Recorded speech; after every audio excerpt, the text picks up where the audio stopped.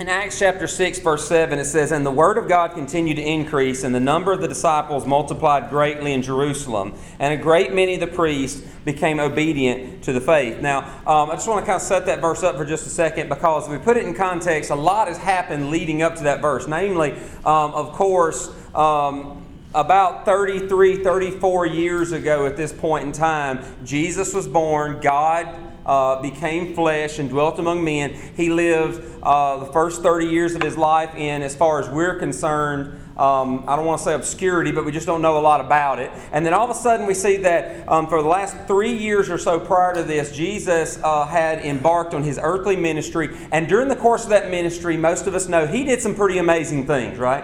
He had done things like walk on water. He had done things like take 5 loaves of bread and 2 fish and feed over 20,000 people.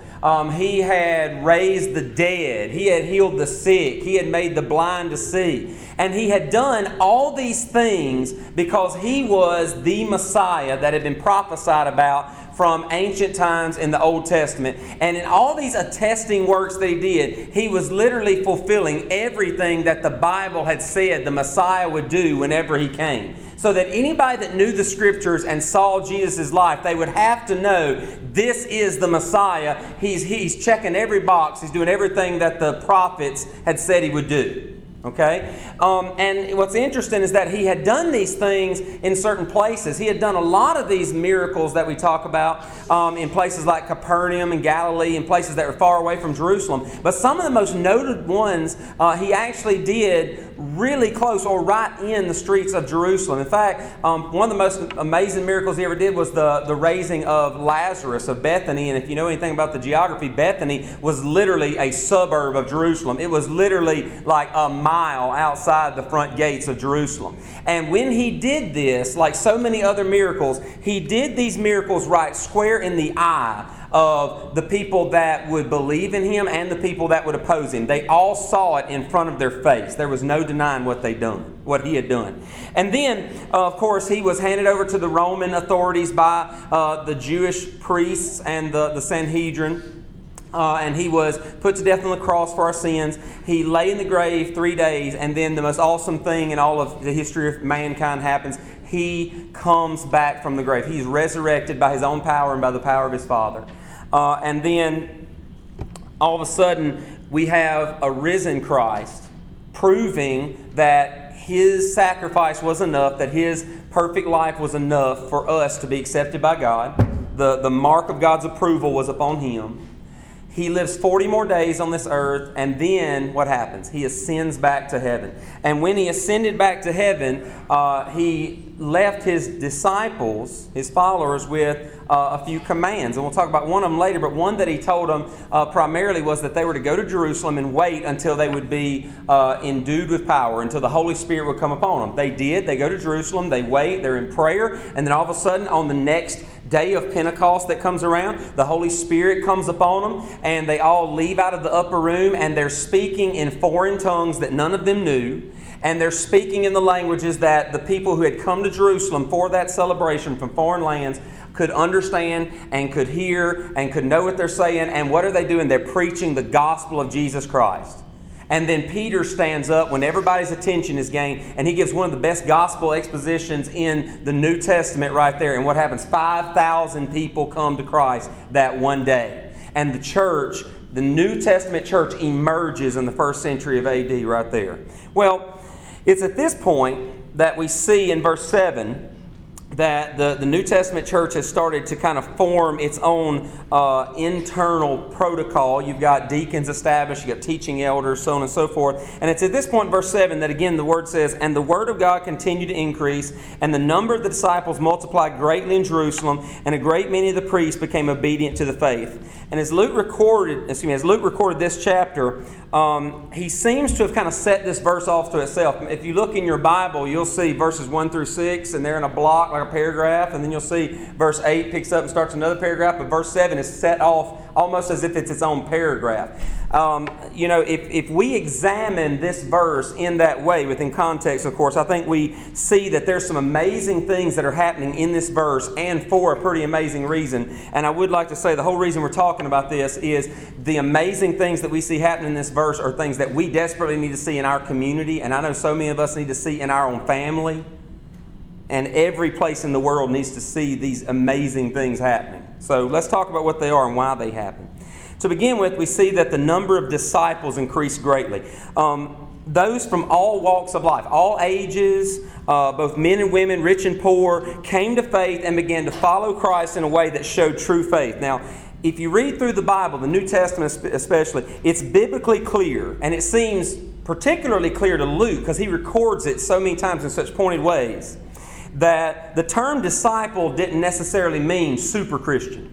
I've been in churches before where, I've had people kind of tell me that, you got Christians and then you've got those super Christians. You know what I'm talking about? Now, those are real disciples of Jesus. Every Christian is not a disciple. That's just not true. That's biblical balderdash. The term disciple in the 1st century A.D., as well as now as with all those who seriously apply Scripture, was synonymous with being a Christian at all. In fact, if you look in Acts 11:26, Luke again writes, and in Antioch the disciples were first called Christians.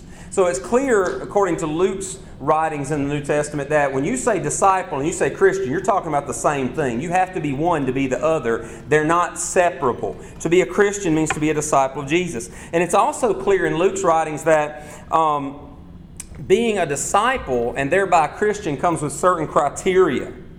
If you look in Luke 14:27, we see that Luke records that Jesus said, "Whoever does not bear his own cross and come after me cannot be my disciple."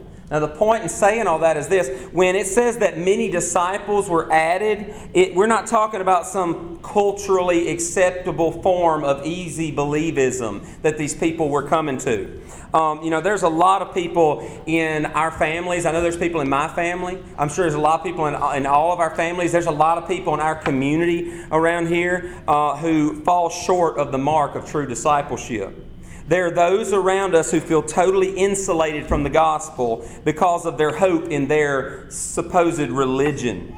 They go to church or they serve in church and they have a lot of family tradition they fall back on and they lay claim to, and they give in the offering plate, and they've been baptized, and they don't murder people or get drunk every weekend or run around on their spouse and all those kind of things. However, they've never really come to true repentance and belief.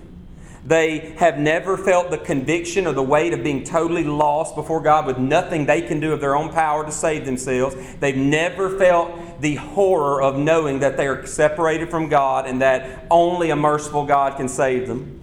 They have no abiding fruit. There's nothing really in their life that if you really had to bank everything on them being a believer, that would be a reason to bank on that. All they have is dead faith with no true works that prove a lively faith. And these men and women of Judea were coming to the faith within a context that meant that they would have to pay a price for believing, and they came by the thousands. They went from being the kind of people I just described, and the kind of people we all know, to people that were all in, and they knew that their very life might be on the line. They were disciples of Christ in a time where disciples got their head chopped off. Also, some of the people who had been the most dead set against Jesus came to the faith. The priests who were in the temple when Jesus taught day in and day out and saw his miracles, who had still rejected him. And they even continued to reject his disciples, even though his disciples were doing miracles. If you look in Acts 4, it says, "And as they, the apostles, were speaking to the people, the priest and the captain of the temple and the Sadducees came upon them, greatly annoyed because they were teaching the people and proclaiming in Jesus the resurrection from the dead. And they arrested them and put them in custody until the next day, for it was already evening." These priests were those who were perhaps the most tied to the ritualistic religion of the Jews. And they would have been those who were not just dismissive of the gospel. They'd have been the people that today we'd see them as being totally against the gospel. There are also those around us who may not say it, or they may come out and say it, but they show by their lifestyle that they despise the gospel and they despise the God who gives it. They never darken the door of a church. They don't want to talk about the gospel, and whether they admit it or not, they don't really think they need the gospel. And I think all this comes from a false sense of works-based ideology. They have the idea, there's a lot of people, we all probably can name people that are within a mile or two of where we're sitting right now that think that they're going to heaven not because Christ died and because He's enough, but because they're basically a good old boy or a good old girl. Right? We know people like that. I've got people in my family like that. So many of you in here, I know, have people in your family like that. Or we have people in our families who are very religious. They're just in the wrong religion. They're in a false religion. They believe wrongly. You know, these are the kind of people here that, you know, they think that they're going to go to heaven because, like I said, they're a good old boy or a good old girl, or they give to St. Jude's, or they pitch up hitchhikers, or they provide for their family well, or whatever. So they just don't listen to the gospel. And other people may not be as passive, but they may actively attack the gospel. Either way, they prove by their actions that they despise the gospel. And this would be similar to the state of these priests who had rejected Jesus and the gospel in the face of so much powerful preaching and so many attesting signs. Yet here we see at this point, finally, some of them become true believers. Now, why is it that both of these groups come to the faith at this point? Why is it that after rejecting the gospel in the face of all the miracles and all the signs and all the things that we always look at the Bible and we say, man, if I saw that, there's no way I couldn't believe. We all like to think if we saw the 5 loaves and the 2 fish get broken and feed everybody, Joe, we'd be like, yeah, sign me up. What church do you go to, Lord? Right? But more didn't than did. And they all saw it. So why is it that at this point they change, their heart changes when it wasn't changed by all those miraculous things, by even the raising of the dead right in front of their very eyes? It's because of 7 words found in the beginning of this verse. It says, the Word of God continued to increase. So what does it mean that the Word of God continued to increase? The word for increase here is the prolonged form of the verb. What this really means is that the spreading of the Word, the preaching and the witnessing of the gospel was preached and continued to be preached more and more and more and more and more. It just kept being said and kept being said and kept being said. And these people would not shut up about it. They didn't care if people liked it. They didn't care if people hated it. They didn't care if you put them to death. They were not going to shut up about the gospel. And the more people that came to Christ, the more people were talking about this Christ that they now have come to know and worship and adore and love even beyond life itself. The gospel kept being preached more and more and more. And I think it's worth pointing out that it is true that the miracles and the wonders that even the disciples and the followers of Jesus saw, it did help them believe that Jesus was the Christ. However, when it was all said and done and their faith was really tested, it was never the miracles that made these men believe. It was always the Word that He spoke that made them believe. If you look in John chapter 6, there's a famous story about so many of Jesus' followers leaving Him when He poses a hard question. Or when He poses a hard saying, you have to eat my flesh and drink my blood. And it says that many of His disciples left Him and didn't follow Him anymore. And He looked to the 12 and He said, do you too also want to go? And what did Peter say? He said, Lord, to whom shall we go? You have not the miracles, not the attesting signs. You have the words of eternal life. And we have believed and have come to know that you are the Holy One of God.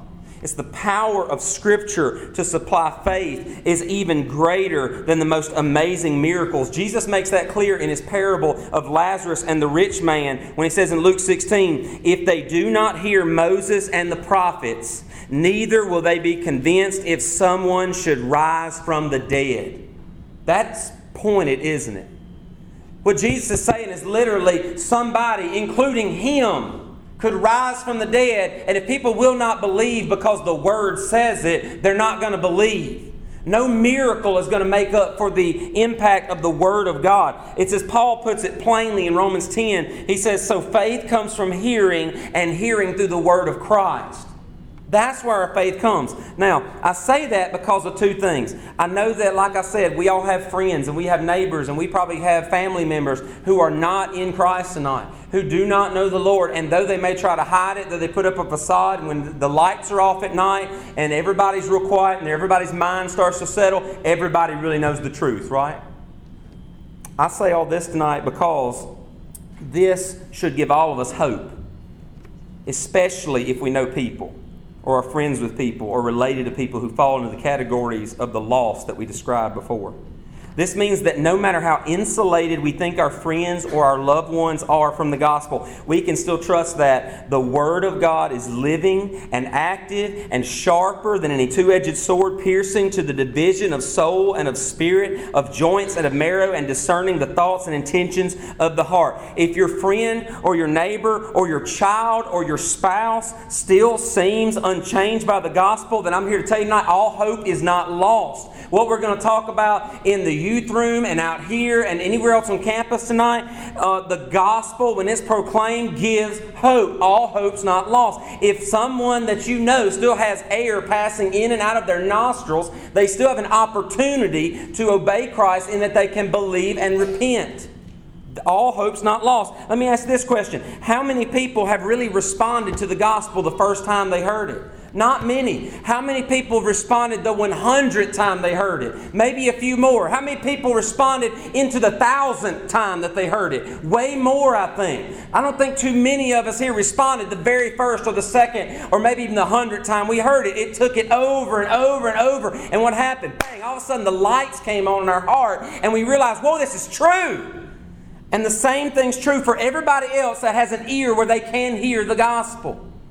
And this should also not give us just hope for those that we know that are lost. This should also challenge us in this room who claim to believe. No longer can we be complacent. No longer can we rest on the hope that some Hallmark movie miracle moment is going to come into the lives of our loved ones and our friends and open their wayward eyes and break their hard heart. No longer can we sit back and hope for some lightning bolt from the sky or some unexplained miracle to come down from heaven and turn the hearts of those around us. The miracle has come down, and He rose again and ascended, and He's seated at the right hand of God, and He's given us who believe in Him now a commandment. He said, all authority on heaven and earth has been given to me. Go therefore and make disciples of all nations, baptizing them in the name of the Father and the Son and the Holy Spirit, teaching them to observe all that I have commanded you. And behold, I am with you always to the end of the age. The King has commanded us to go out and preach the gospel to the lost